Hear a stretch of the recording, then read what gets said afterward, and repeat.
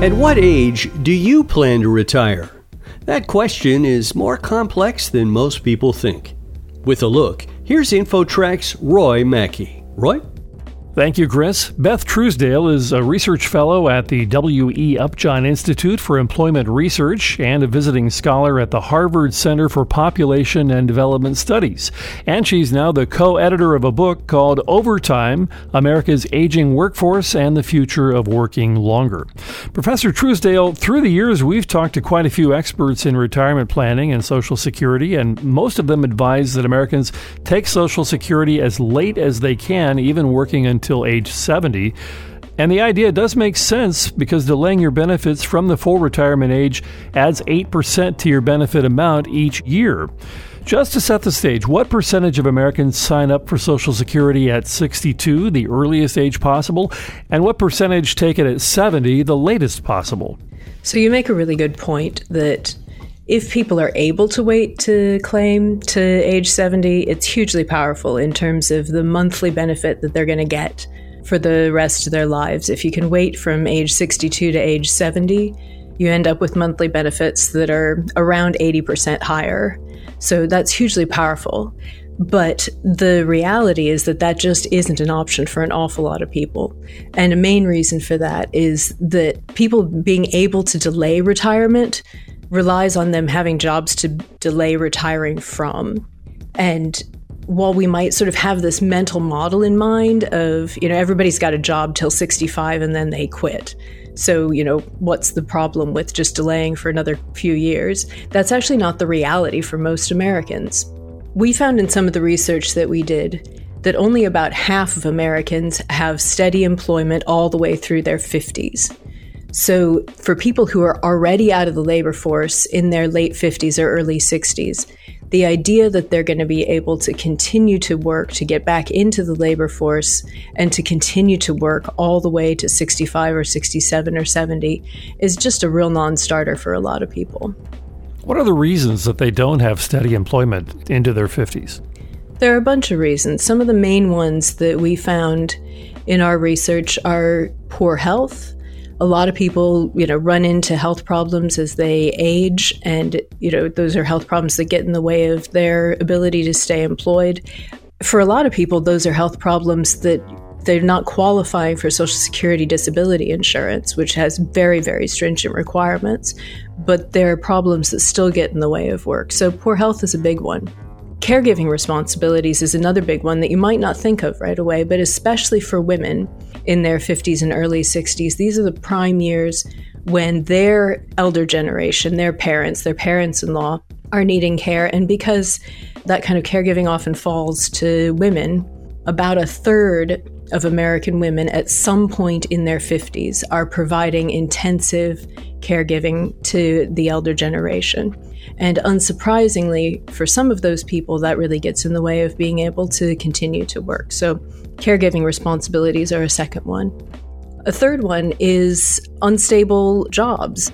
For many people, if you're laid off in your late 50s or early 60s, and that's remarkably common, it's very difficult then to get a job that's as good as the one you lost. The statistic that's always staggering to me is that even among people who start out their 50s with, full-time, full-year jobs, these jobs that look like they're pretty steady, about half of those people will experience what economists call an employer-related job separation during their 50s or early 60s.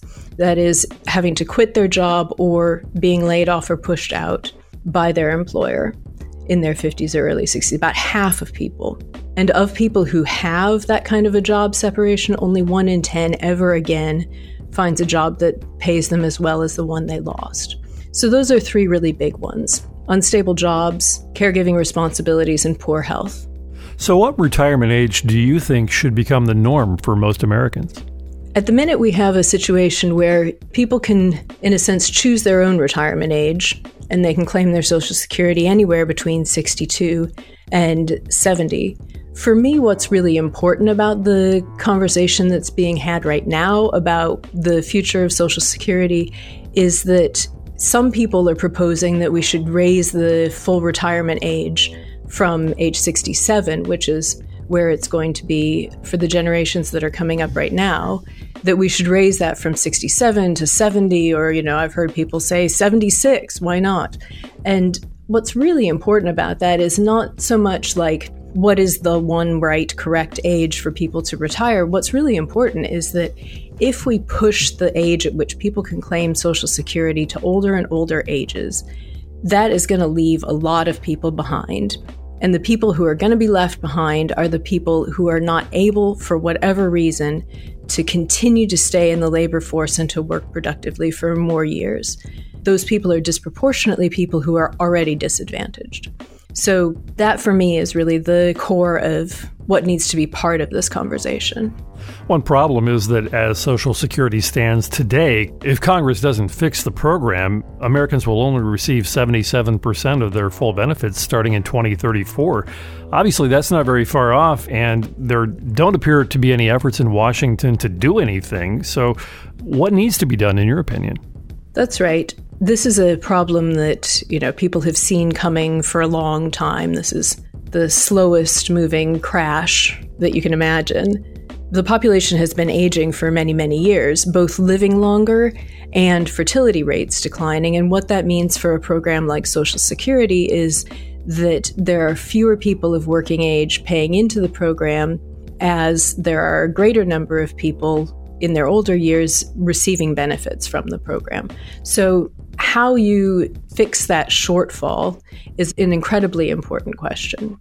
You're going to have to either cut benefits, raise revenues, or some combination of the two. And there are a lot of different proposals about exactly how to balance cutting benefits, raising revenues.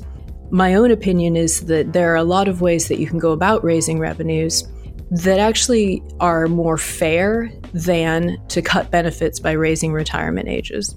One of those is to raise or to lift the Social Security tax cap. At the moment, the cap is at about $150,000. And what that means is that somebody who earns right at that cap is paying the same amount of Social Security taxes as somebody who's earning $1 million a year or $10 million a year. That's not how the program was originally designed. It was not originally designed for so many people to have so much income that's not being taxed under the Social Security program. If people who were making higher incomes paid the same proportion of their income into Social Security as people who made less, that wouldn't by itself completely fix the shortfall, but it would go a long way to fixing it.